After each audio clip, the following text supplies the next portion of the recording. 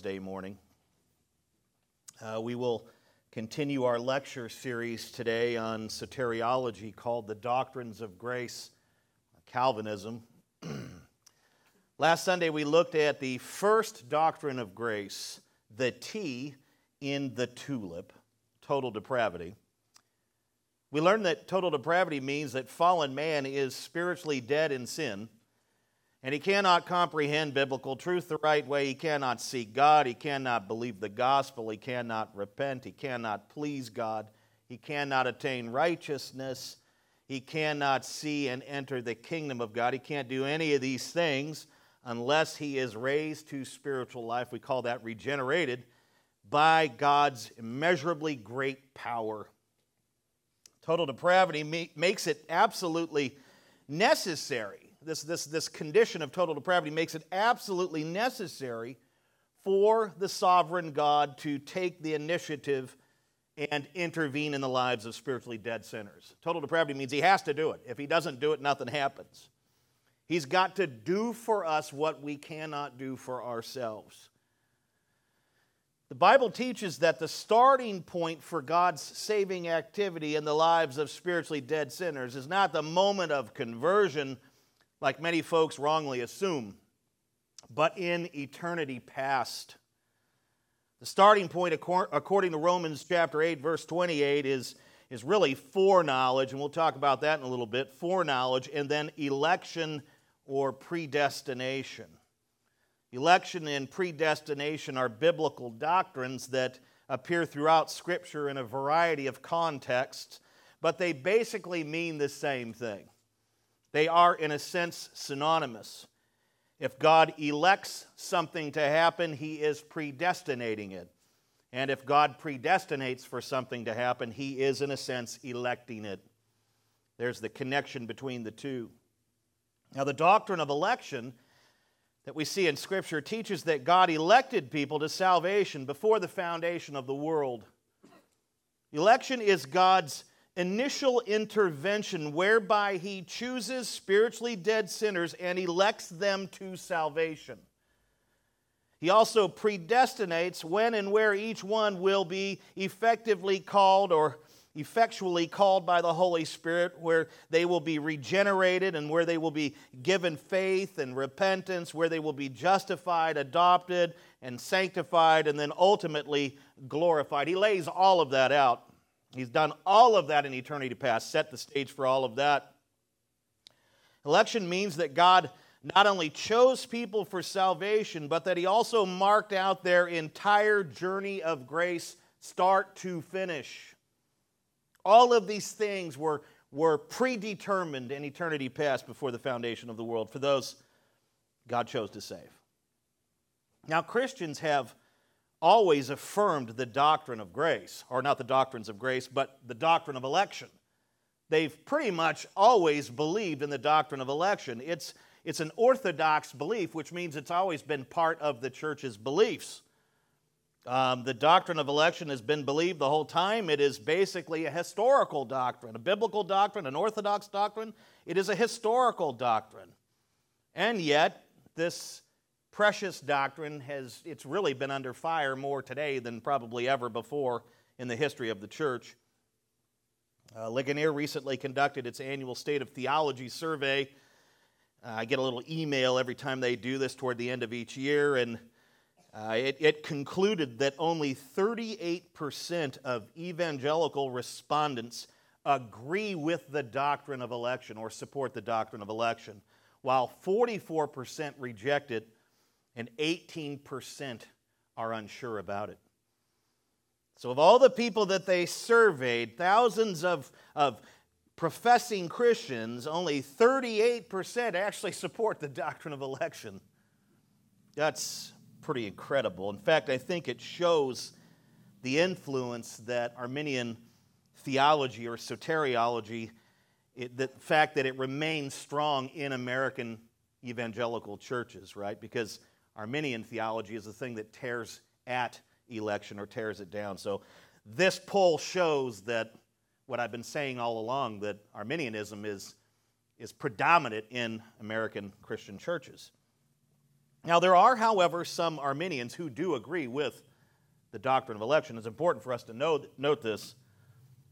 They believe God chose people for salvation before the foundation of the world. That's not an issue for them. They unite with the Calvinists on that point. They're not fighting against that. Some are, some aren't. Their disagreement with Calvinists is not necessarily centered on election itself, but on how God elects. That's where the debate happens. That's where the theological debate and argument takes place. It's over how God does it, not it itself. At the Synod of Dort, the Arminians argued that election is conditional. In order for a person to be elected to salvation by God, he or she must first meet certain conditions, namely the condition of faith. They argued during the synod that before the foundation of the world, God looked into the future over the corridors of time to see what men and women are doing with Christ. And those whom God saw choosing to believe in Christ, he elected to salvation. And those whom God saw rejecting Christ, he passes over. That's what they argued at the Synod of Dort. That's what they argue for today. And during the same synod, the Calvinists defended the church's official position. It was a long-established tradition of the doctrine of election and how God went about it. And they defended this position during the synod, and they argued for unconditional election. Not conditioned election, but unconditional election, which says that election unto salvation is not based on any conditions that spiritually dead sinners must first meet, but entirely upon the mercy of God. That's what the Calvinists argued for.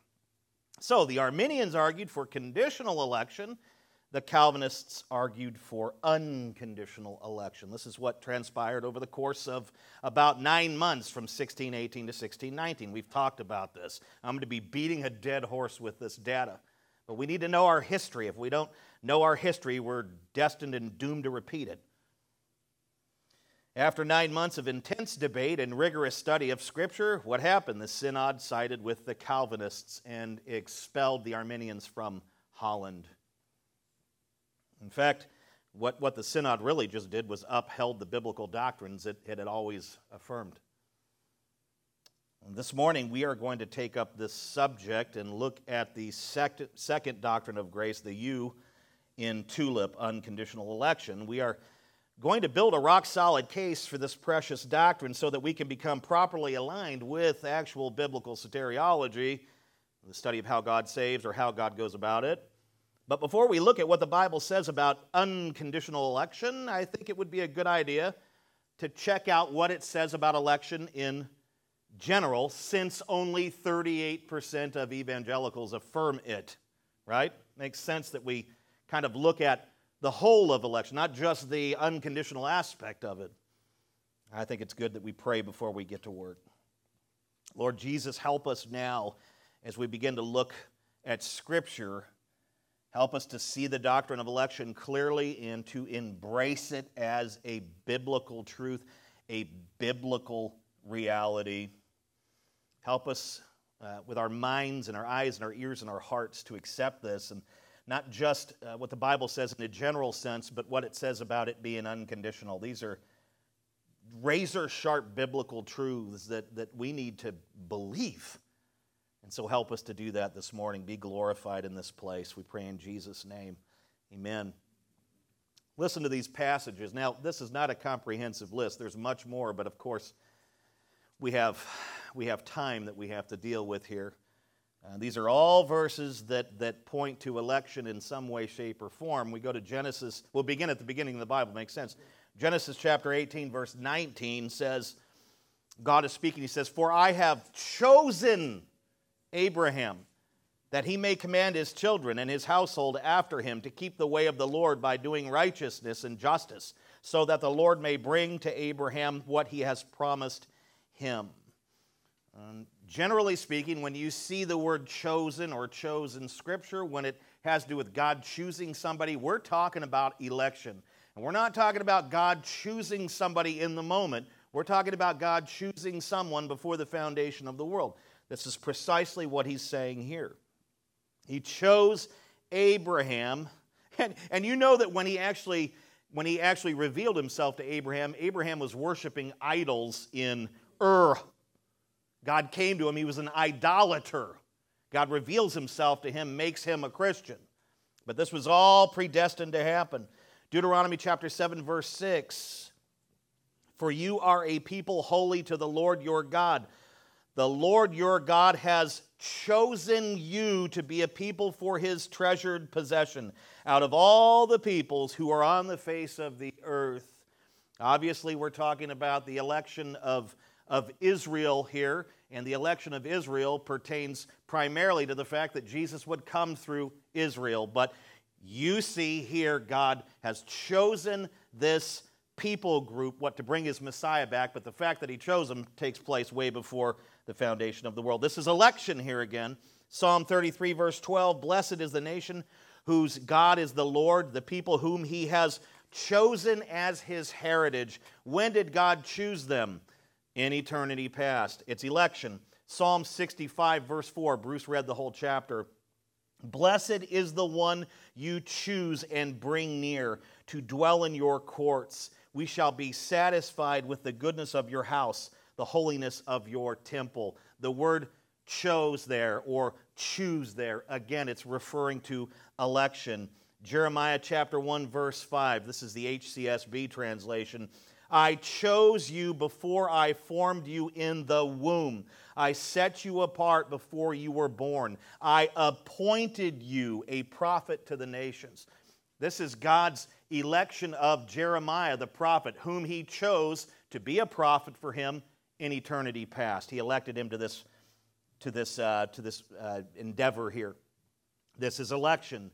Haggai chapter 2, verse 23. On that day, declares the Lord of hosts, I will take you, O Zerubbabel, my servant, the son of Shealtiel, declares the Lord, and make you like a signet ring, for I have chosen you, declares the Lord of hosts. Election. This took place in eternity past. Matthew chapter 22, verse 14. For many are called, but few are chosen. Who are the chosen ones here? The elect. When were they chosen? Before eternity past. You know, when the gospel goes out, it's like a shotgun blast. Everyone hears it. But among those, the hearers, there are people who have been chosen for salvation in eternity past. That's what he's speaking of here. Luke chapter 18, verse 7. And will not God give justice to his elect? To his elect, who cry to him day and night. Will he delay long over them? The elect refers to a specific group of people, the people of Christ, who were elected to salvation before the foundation of the world. Obviously, a very famous one here, Romans chapter 8, verses 29 to 30. In fact, Romans 8, 9, and 10 all deal with election. That's the point that Paul's trying to make there. He says, for those whom he foreknew, he also predestined to be conformed, and predestined is the same thing as election. He predestined to be conformed to the image of his Son, in order that he might be the firstborn among many brothers. And those whom he predestined, he also called. And those whom he called, he also justified. And those whom he justified, he also glorified. This is a phenomenal passage. This is where we see the theological term or reality of what we call the golden chain. You've got election through and through. It begins with foreknowledge. And just as a quick note to you, for those whom God foreknew, this doesn't have anything to do with God analyzing people and studying them to see what decisions they would make. The reference here is not to the activity of man, it is to the people themselves. Notice what it says, for those whom he foreknew. Whom he foreknew. We're talking about a people group here. God knew these people in eternity past. It's not about what they did. He knew them in eternity past, and he loved them in eternity past. He knew that he would choose these people. That's what's being taught here. The idea that God looks out over the corridors of time and learns what we're doing and then reacts is ridiculous. It destroys the doctrine of election. Those whom he foreknew, we're talking about people, not their actions. He foreknew these people. He loved these people. In fact, it can be translated as foreloved. And then he predestines them. That's the whole chain. We're talking about election here. Ephesians chapter 1, verse 4, right? Even as he chose us in him before the foundation of the world, that we should be holy and blameless before him. He's talking about us in Christ, the elect. In love, he predestined us for adoption to himself as sons through Jesus Christ, according to the purpose of his will. Why did he predestine us? Why did he predestine and elect us to save us? He did it in accordance with his will, not in accordance with what we did, in accordance with his will, and due to the fact that he loves us. Ephesians 1 is talking about election. Colossians, and it took place before the foundation of the world. Colossians 3, verse 12, put on then as God's chosen ones, the elect, holy and beloved, compassionate hearts. Here's what you put on: compassionate hearts, kindness, humility, meekness, and patience. These are instructions to the elect. Put on this compassion, put on this kindness, put on this humility, because before you were called out of that, you were the opposite of those things. I think we could all say amen to that, right? This is the chosen ones. These are the elect, whom he chose in eternity past. 1 Thessalonians chapter 5, verse 9. And here's another word used. For God has not destined, you could even say predestined or elected, for God has not destined us for wrath, but to obtain salvation through our Lord Jesus Christ. We're talking about what God did for his people before the foundation of the world. He didn't predestine them, elect them to wrath. He elected them to salvation through Jesus. Titus chapter 1, verse 1, in Paul's introduction. Paul, a servant of God and an apostle of Jesus Christ, for the sake of the faith of God's elect and their knowledge of the truth, which accords with godliness. Elect, again here, a body elected to salvation before the foundation. 1 Peter chapter 1, verse 1. I could hit you with hundreds of these, by the way. I'm only going to hit you with about 20. 1 Peter 1:1. To those who are elect exiles of the dispersion in Pontus, Galatia, Cappadocia, Asia, and Bithynia. Elect exiles. These are God's people who have basically been, he chose them in eternity past, but at this particular juncture when Peter writes to them, they had been kicked out of their own land. They'd been run off. They were being persecuted. Revelation, remember, we're going kind of through all Scripture. We started Genesis, we did some middle Scripture, and now we're at Revelation, chapter 13, verse 8. There's more in between. We only have so much time. And all who dwell on earth will worship the beast, everyone whose name has not been written before the foundation of the world in the book of life of the Lamb who was slain. These elect people that God elected and predestined to salvation before the foundations of the world, their names were recorded in this book, the book of life of the Lamb who was slain. Your name was written in a book. God knows you. God loved you, chose you, wrote your name in a book before anything ever existed. It was there, and guess what? It can't be taken out. It can't be blotted out of this book. Revelation chapter 17, verse 14.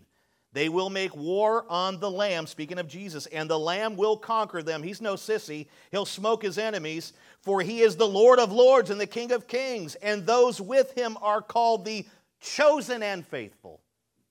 These people were chosen and elected to salvation, predestined before the foundation of the world. There's the full panoramic, Genesis to Revelation. It's everywhere. The Gospels make it abundantly clear that Jesus had the elect engraved upon his mind during his earthly ministry. In the Gospel of John, Jesus speaks of those given to him in eternity past by the Father.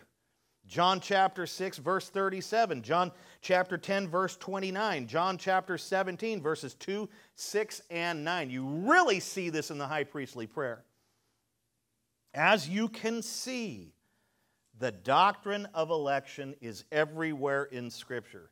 It is at the beginning of the Bible, it is in the middle of the Bible, and it is at the end of the Bible. Now, we can also go to many locations in Scripture to see the unconditional aspect of election, but I would like to go to the book of Acts. Now, it's important to note that when I speak of election and unconditional election, I'm not talking about or speaking of two different types of election. The Bible only teaches one type of election, and it is unconditional. Sometimes the Bible just talks about election in a general way, and that's kind of what we've been looking at. But sometimes it also speaks of election in a more specific way, where it adds the unconditional component to it. So Don't get confused. I'm not promoting two types of election here. There's one type of election, and it is always unconditional. Keep that in mind. Now you guys can take your Bibles and turn over to Acts chapter 13, verse 48. This is where we will spend the majority of our time this morning. It's just one simple little verse. And really what we're doing here is not only putting forward unconditional election, but we are defending the clear teachings of Scripture against the Arminian notion of conditioned election. That's what we're doing here. And this is what took place at the Synod of Dort. The Calvinists there were far more talented than me. Now let me give you a little context here, because I don't want to just swing into this verse. We need to understand what's playing out here, because us Calvinists get blamed all the time for not understanding the context. The Arminians always saying, well, obviously they make it mean that because they don't understand the context. Really? Well, let me give you some context. Actually, it's in the reverse that it happens. Acts 13 is what? It basically records the beginning of Paul's first missionary journey. Remember when we studied this about 10,000 years ago? Actually, it was probably more like, 7 or 8 years ago. We read through and preached through the book of Acts. This records the beginning of his first missionary journey, where he goes out with Barnabas. It describes his initial commissioning and the first cities that he and Barnabas visited. After rebuking a false prophet named Bar-Jesus, I added that because my son thinks that that's a hilarious title. It basically means fake Jesus. When he was in school, he was doing geometry, and he called it bar geometry because he hated it. I put that in there for you, Colin. I love you. After rebuking this goofball named Bar-Jesus and basically preaching the gospel throughout the island of Cyprus, Paul and Barnabas sailed to Perga and then traveled to Antioch in Pisidia, where they visited multiple Jewish synagogues, and they preached the gospel all over in these synagogues. We see this in verses 5 through 14 of Acts 13. We're building context. On the second Sabbath, almost the entire city gathered. This is literally the wording the Scripture uses here. He's using a little hyperbole, but what he's saying is that this synagogue was so packed with people, it looked like the whole town was in it. He says the whole city basically gathers on this Sabbath at a synagogue to hear the word of the Lord, right? They hear Paul and Barnabas preaching the week before, the Saturday before, and the people are like, we got to go hear more of this. But when the Jews, it says, and when you see this, it's not referencing just regular Jewish people. It usually means the Jewish religious leaders. When the Jews or Jewish religious leaders saw the crowds, it says they were filled with jealousy and began to contradict what was spoken by Paul, right? It even says they reviled him. It says out of jealousy. This is what happens. You've got a church that meets there regularly, and it's really a Jewish synagogue, but they meet regularly, and they don't pull in very many people. Then a guest speaker comes, and the whole town comes, and then the elders of that church are upset because those guys brought in a whole bunch of people. They get upset, and they get jealous. And that's what's really playing out here. These Jewish religious leaders were ticked off. Why are they coming to hear him, and they never come to hear me? They were upset, so they start contradicting what Paul is preaching. This has never happened to me while I'm in the pulpit. If it did, I'd probably, never mind. It hasn't happened. I've had people come to me afterwards and contradict me, but never during. If you do it during, you're probably going to get kicked in the head. Reviled him, right? But Paul and Barnabas, these guys were not sissy lalas. They were not woke. They were not snowflakes. Could you imagine going on a missionary journey as a woke snowflake? As soon as you preach the gospel, like, the gospel's stupid, I got to go home, right? I got to go home. I got to go take a bath. These guys were not wimps. They were not sissy lalas. What did they do? They actually rebuke the agitators. They say it was necessary that the word of God be spoken to you first. Think Jew first, Gentile second, right? Think of that scripture. It was necessary that we present it to you Jews first. But since you thrust it aside and judge yourselves unworthy of eternal life, behold, we are turning to the Gentiles, non-Jews. Verses 44 to 46. Remember, we're building context. And if you don't know it, I just said it, but Gentiles, that means non-Jew. Jews are Jews, Gentiles are non-Jews. If you're not Jewish, then you are a Gentile, right? How dare you? How disgusting. Now, being a Gentile just means you're not Jewish. It doesn't mean anything else like that. I'm a Gentile, I guess. I'm not gentle, but I'm a Gentile. And now we come to verse 47, right, which sets up verse 48, our text. In verse 47, Paul says this, "For so the Lord has commanded us, saying, I have made you a light for the Gentiles, that you may bring salvation to the ends of the earth." Now just understand the context. In antiquity, Jews did everything they could to exclude Gentiles from the things of God. You know, the Jewish people were supposed to be a light to the world. And they took that light that God gave them and put it under a bushel. They hid it from the Gentile nations. They hated the Gentile nations. They rejected the Gentile nations. Instead of being a light, they did these things. They actually, even when you had a proselyte, a Gentile convert to Judaism, they still remained barred from certain areas in the temple. The temple had certain courts and stuff, and if you were a Gentile convert, you couldn't go into certain areas. Even then, they barred them. The Jews excluded Gentiles from certain feasts and celebrations, and they had a ton of them, and these guys were always partying. If a Gentile wanted to convert to Judaism, the rabbis made them perform rigorous and even painful rituals, like get circumcised. Well, that'd be fun when you're 45 years old. I would be like, I will remain a pagan. But they would do this. And you know what Jews called Gentiles all the time? They called them dogs. They called them dogs. Matthew 15, verse 27, where the Syrophoenician woman says, well, even the dogs get crumbs from the tables. They were called dogs. The Jews treated Gentiles horrifically in this day. Now think about what Paul has just said. He tells these unbelieving, hostile Jews that the Lord had made him and Barnabas lights for the Gentiles, because the Lord's plan of salvation is not just for Jews, but for people from every tribe and tongue. This is a rebuke against these Jewish leaders. Oh, you don't want salvation? Well, we've actually come to give it to these guys over here that are not Jewish. This is what he's saying. Salvation is to be brought to the ends of the earth. Why? Because God is going to save people from all over the earth, not just Jews. And that is a Jewish idea that, hey, he's just come for us.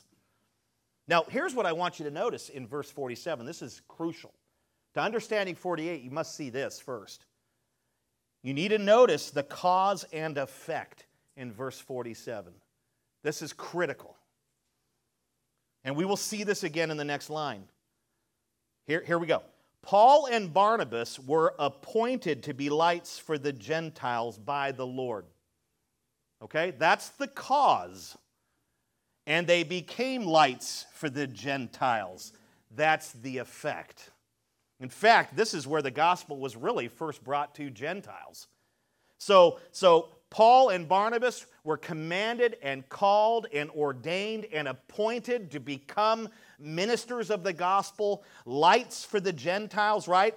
By Jesus. That is the cause.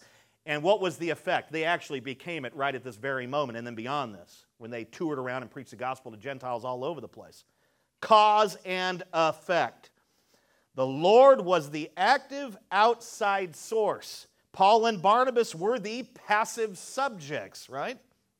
The Lord had appointed them, and they became what he had appointed, lights for the Gentiles. What are we learning here? Appointment comes first. It is the cause. That's what we're learning here. And this is the immediate context of the next line. Okay? Think cause and effect, think Jesus, think God as the cause, and whatever it is that we carry out, that is the effect. Now we read our text, verse 48.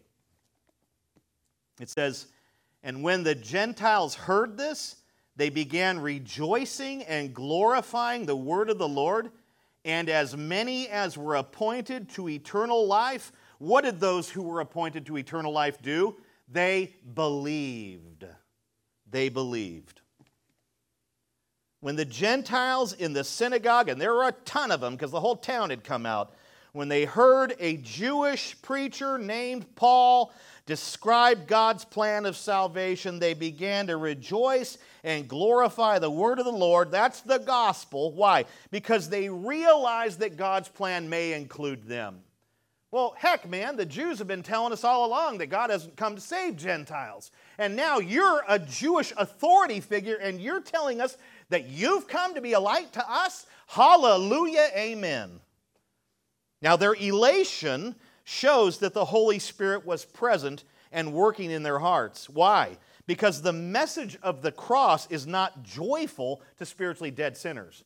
It is foolishness, right? 1 Corinthians chapter 1, verse 18. Now, the second half of verse 48 is absolutely key. This is where we see unconditional election. The Gentiles who were rejoicing had been appointed to eternal life, and then they believed the gospel in time and space. They had been appointed in eternity past before the foundation of the world, and when their time was up, the Spirit came and worked in power, and they believed, and really, in a sense, received that appointment. Now, the Greek word for appointed is tasso, and it means to determine. It is sometimes translated as ordained or chosen or designated, destined, determined, or predestined. In fact, several translations of this very same verse use these words instead of appointed. Listen to these other renderings. The King James. And when the Gentiles heard this, they were glad and glorified the word of the Lord, and as many as were ordained to eternal life, they believed. How about the NLT, which is really kind of more of a paraphrase, but it is a translation. When the Gentiles heard this, they were very glad and thanked the Lord for his message, and all who were chosen for eternal life became believers.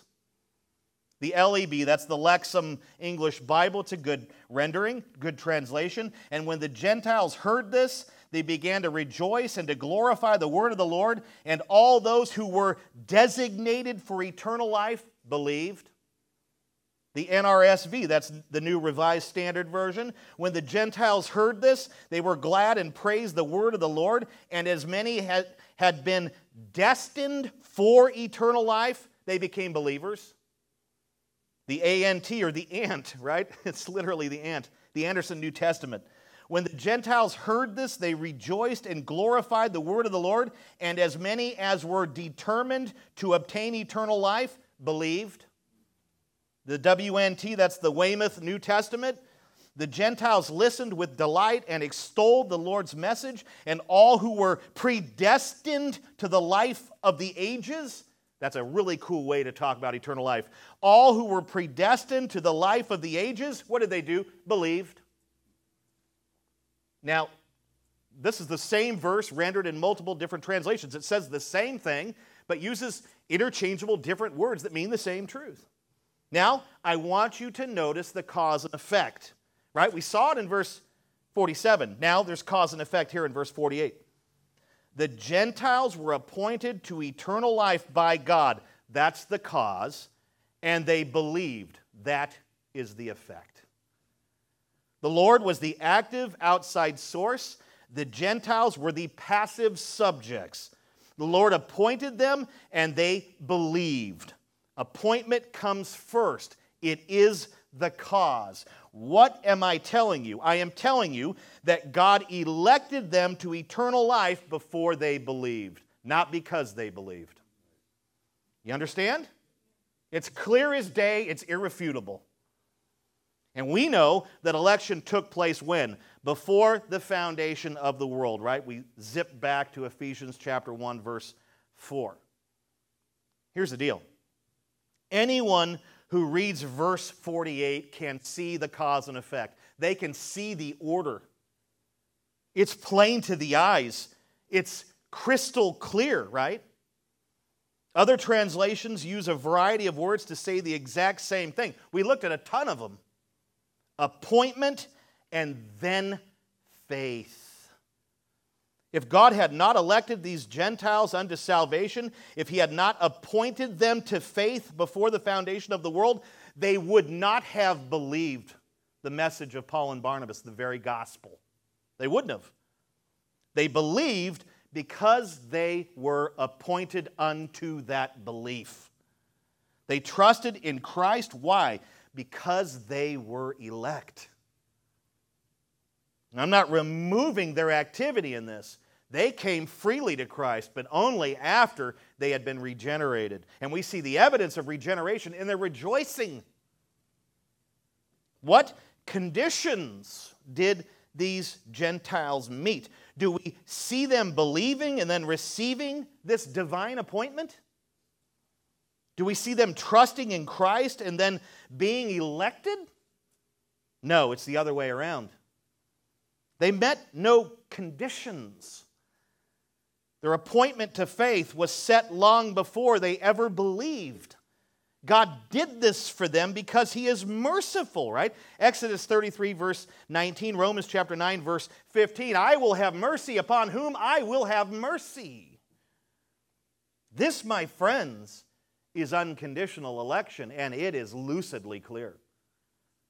It's lucidly clear. Now, we see the unconditional aspect of election in Romans chapter 9, obviously. I mean, we see it in a lot of places, and we'll visit a few. Romans chapter 9 is a wonderful place to go to. God chose Jacob, not Esau, verse 13, before they were born.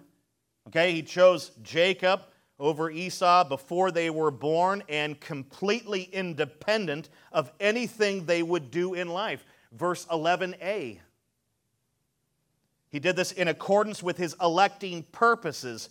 Verse 11b, not in accordance with the decision they made for Christ. Why? By His mercy He did this for them, verse 15. Because election is not dependent. This is what the exact Scripture says here. Because election is not dependent on human will or exertion, but on God who has mercy, verse 16. This is unconditional election. Two twins. We have twins here that are born. One is chosen, the other isn't. And God's choosing of this one twin took place in eternity past, before they were born, and based entirely upon the mercy of God, not anything that would be foreseen in the lives of these two people who would grow up. It's all done by His mercy in accordance with His electing purposes. It literally says, so the purposes of election will stand in verse 11b. This is unconditional election, friends. This is a verse that we Calvinists go to, but it's so clear. Again, one is accepted, one is rejected. It talks about when the one was accepted and why, according to God's electing purposes, according to His will and mercy. Not because God looked out over the corridors of time and saw Jacob believe in Jesus. It is ridiculous to even hint at that. We see unconditional election in the next chapter, in chapter 10, verse 20 of Romans, where Paul cites Isaiah chapter 65, verse 1. This is God speaking here. Listen to this. I have been found by those who did not seek me. I have shown myself to those who did not ask for me. How can God be found, right, by people who are not seeking Him? How is that even remotely possible? How can He be found by a people group or by people who are not actually looking for Him? It's simple. He goes and finds them first. How can God show Himself to those who are not asking for Him? How can He reveal Himself to people who aren't even asking for Him? It's simple. He reveals Himself to them first, right? He takes the initiative and does this. This verse is teaching that God is the true seeker. He seeks out and finds His people. When He finds them, He reveals Himself to them. What did Jesus say? The Son of Man came to seek and to save that which was lost. Luke chapter 19, verse 10. What condition or conditions do the non-seeking, non-asking meet to be found by God? Is it faith? That's what the Arminian says. No, it's not faith. If they had faith, they would have been seeking and asking for God. But they're not seeking or asking for God. Why? They don't have faith. God takes the initiative and comes to them. These people that find God, God finds them first. But before He finds them, what are they? They are spiritually dead in trespasses and sins. Ephesians 2:1. That stands for everyone throughout all Scripture, Old Testament, New Testament. They have no faith, therefore they do not seek or ask for God. God seeks and finds them because they belong to Him, not because they believe. He makes Himself known to them because He has chosen them for salvation before the foundation of the world. This is what is clearly taught in Ephesians chapter 1, verse 4, and it stands for Scripture everywhere. It's not just some rogue truth. Whenever something happens in the Old Testament where somebody is saved, that's because God found them. In the New Testament, that's because God found them when they weren't looking for Him. Does it make sense?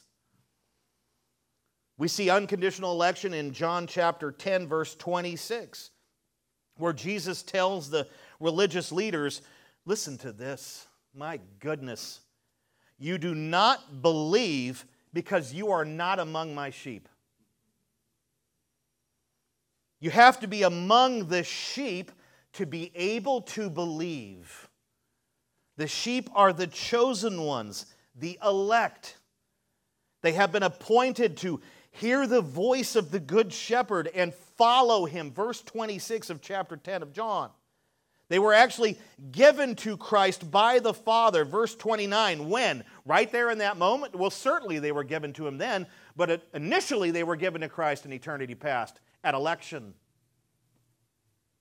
There are no conditions we can meet to become sheep. We do not become sheep because we believe. We believe because we are sheep. This is the precise point Jesus is making here. You guys don't believe because you're not my sheep. If you were my sheep, like these guys here, you would believe my testimony, the miracles, you'd believe the gospel. If the religious leaders had been sheep, what would have happened? Cause would be the fact that they were made sheep. Effect would have been that they would have believed. But they were goats, and goats cannot and will not believe. No offense, Brenda, because I know your last name is Goats. I'm not talking about you. You're a lovely goat. That was awkward. I'm now digging a deep hole. Goats will never believe because they weren't chosen in eternity past to believe. They were not chosen by God for salvation. They will remain goats. And they love being goats. Believe me. Go ask an unbeliever. Do you hate being do you hate the fact that you're an unbeliever? No, I love my life. What are you talking about? They're arrogant about it. We see unconditional election, or the election component to the unconditional component to election in John 15, verse 16, where Jesus tells His disciples, you did not choose me, but I chose you and appointed you that you should go and bear fruit and that your fruit should abide. If conditional election were true, the order would be reversed. Jesus would have said, you chose me and I chose you, and we're one big happy family. It'd be like Barney, right? The Arminian has it backwards. Well, you guys chose me, so I chose you, and now you're going to go bear fruit. No, Jesus chose them. He chose them at a pivotal moment in history, right? He literally picked them to be disciples, but they were also chosen for that task and appointed to it in eternity past. You chose me and I chose you. The Arminian has it that way. It's not the way it's taught. Now, we can go to a lot more places in Scripture to find this unconditional component, but we only have so much time, right? So let's do one more.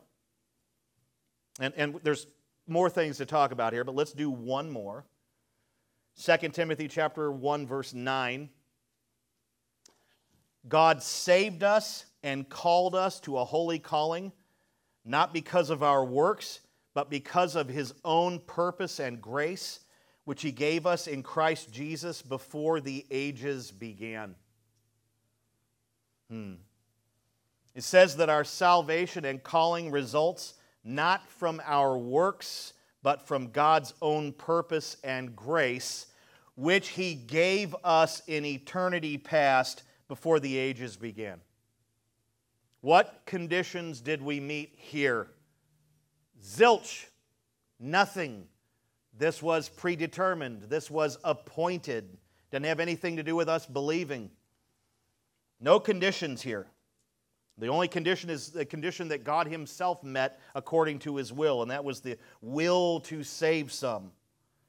Now, the Arminian attempts to reverse the order in all of the passages that we've looked at. All of them. He puts believing ahead of appointment. He puts faith in front of election. He says that we are chosen for salvation because we believe. He's got it all backwards. But the Scriptures are clear. The Bible teaches unconditional election, period. He says what it says. Now, it's intriguing to me, and this is a thought I had this morning. Why does the Arminian do this? Why does he or she take these things and reverse them and put believing ahead of anything else? Why do they do that? Why do they essentially deny the doctrine of election? Why do they do this? Right? We can't just say it's because they're very prideful and humanistic and they really despise Scripture. Most of the Arminians I've ever met, I was one for a long time, we loved God. We loved God. I loved God before I understood these things. So I don't think it's a deliberate attempt to just change the meaning of Scripture. They're trying to do something here. Why? What is going on here? Well, it's hard to determine, but I think it could be because the Arminian is trying to resolve a mysterious twin truth that we see in Scripture that cannot be reconciled in our minds. And that twin truth is God's sovereignty and human responsibility. God is absolutely sovereign. Absolutely. There's no area that He's excluded from. He's not locked out of the decor room like the lead pastor of this church is. He has access to everything. That was a joke, but it's real. Shannon's going, amen, and you will stay out of that room. I'll start decorating the street. He is not locked out of anything. He don't stop at man's freedom. That's ridiculous. There's no area where his sovereignty doesn't have jurisdiction. He is absolutely sovereign. He is the only one who can grant the gifts of faith and repentance. And yet, man is absolutely responsible for his sin and unbelief. Totally. Will be thrown right into hell for all the sin and not believing. Now, if that doesn't stop you in your tracks and you say, I have no idea what's going on now, welcome to the club. The Bible teaches these twin truths, right? Spurgeon said they run parallel. God's absolute sovereignty, man's total responsibility. That's a mysterious thing that's happening there. It teaches these truths. And guess what? They make total and absolute sense in the infinite mind of God. They just don't make much sense in our finite minds, do they? But it's true. And guess what? We have to accept these twin truths. We have to accept them by faith, right? This is one of those moments where you got to err on the side of faith. Okay, they're there in Scripture. I see it, but I don't get it, but I'm going to have to accept it by faith, right? And guess what? Because it's in Scripture, not only are you required to accept them by faith, but you have to teach them. We preach at this church the absolute sovereignty of God, and we preach at this church the absolute responsibility of man. You better get your butt in gear and repent and believe the gospel. Sounds like a contradiction. Well, it's a paradox, but that's what we preach. We got to believe it and we got to teach it. And I think what happens is the Arminian seems unwilling to do this. He's just unwilling. She's unwilling to go ahead and accept this as a mystery. And so what they do is they go about rearranging Scripture, right? And they put human freedom and faith ahead of everything in an effort to reconcile the tension. They say to themselves, well, how could God hold people accountable for unbelief when they can't believe unless He does it for them? That's a great question to ask. And guess what the answer is? I have no idea. But the Arminian says, I don't like that uncertainty. I don't like the fact that I can't reconcile that tension. I don't like paradoxes, so I'll play with Scripture. Dangerous. Deadly. That's a huge mistake. Rearranging the Word of God to ease your mind and or support your soteriological position is equivalent to adding or subtracting from Scripture. Revelation 22:18. The Lord says, those who do this shall receive the plagues of this book and lose their share in the tree of life and in the holy city. Revelation 22, verse 19. There are clear warnings in Scripture not to tamper with it. And if you're upset and can't get your mind around something, don't play with Scripture. Accept it by faith or keep being a dork and not accepting it. But don't mess with Scripture. And it leads me to think, I wonder how the Lord will respond to the 44% of American evangelicals who reject the doctrine of election and or tamper with it. That's a terrifying thought if you think about it. There's just some things in Scripture that are lucidly clear to God, but not absolutely clear to us, and we've got to be willing to accept them by faith. May we never, ever preach a gospel that is just pure election without any human responsibility. We've got to repent and believe, and guess what? If we've done that, that's God's work in our hearts. But we don't want to leave one for the other, right? That's what happens. You could become an extreme Calvinist and never even preach the gospel because God's just going to do everything. Well, He's also ordained everything in between, so get to work. Got to accept these truths. And it's a scary thought to think of what God will, how He will deal with those who won't accept them and mess with them.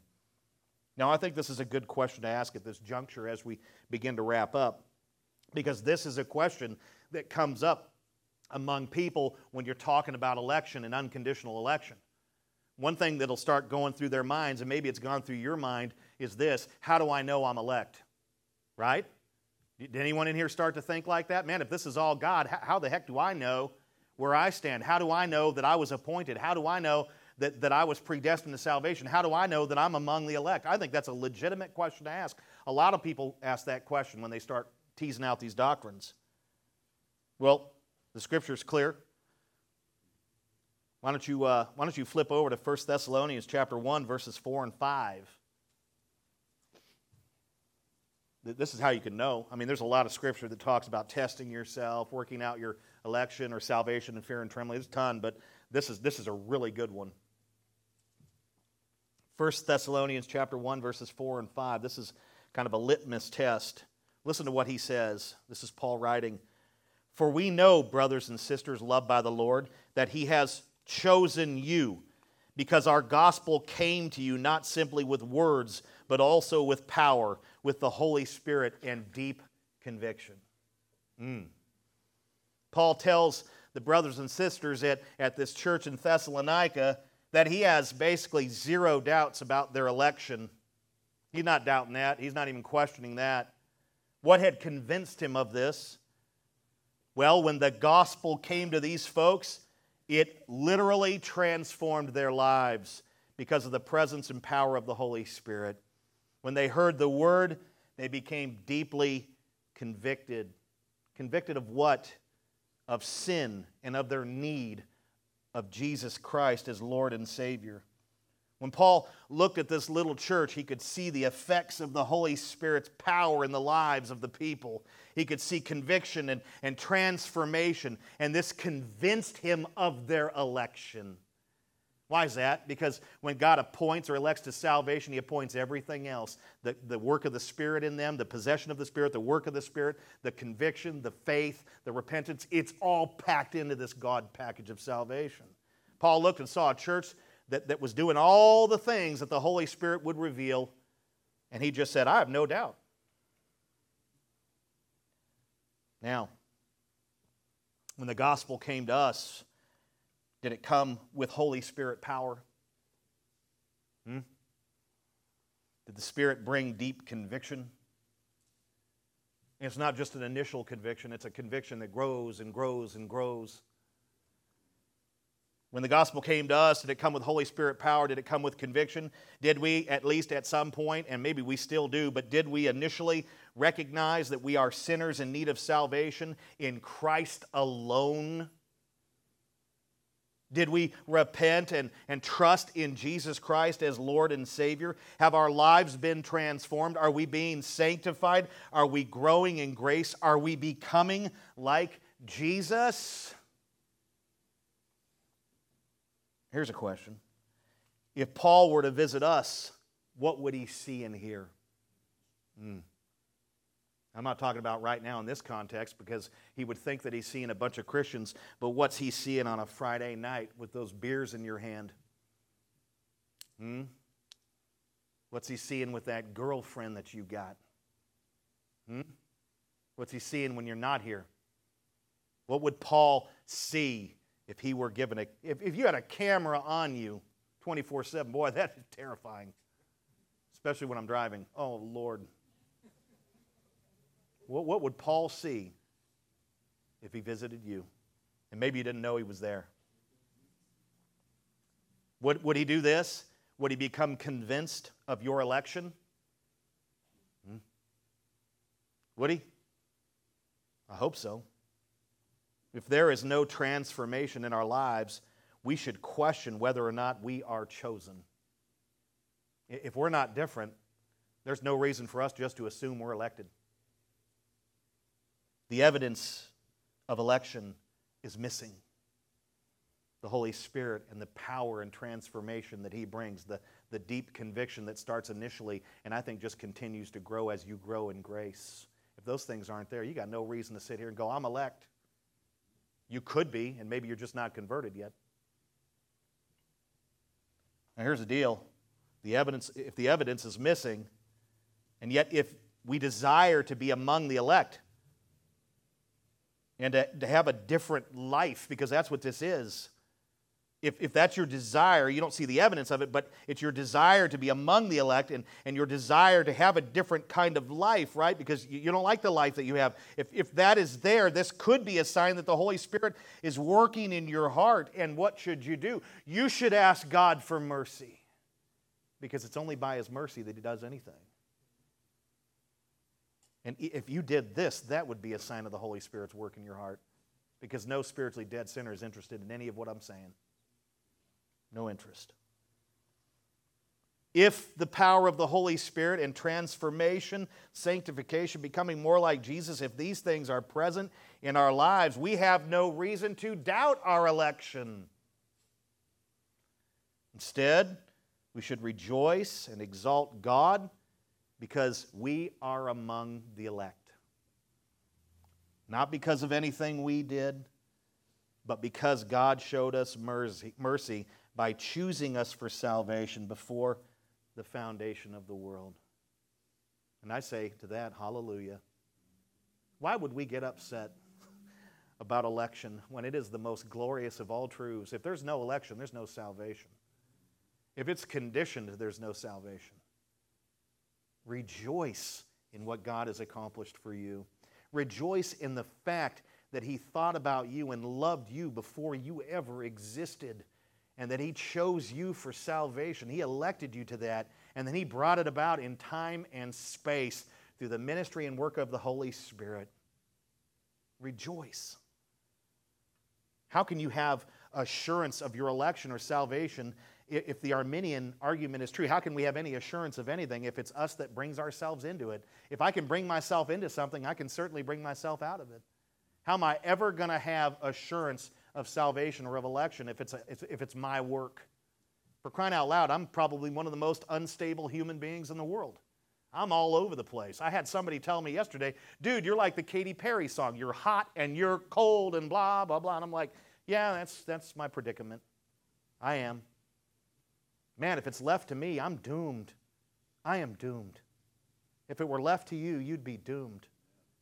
But it's in the hands of God, who is almighty and all-powerful and absolutely sovereign. Rejoice in what He's done for you. Don't question it. Don't doubt it. Don't try to teach against it. Accept it by faith. Accept it by faith.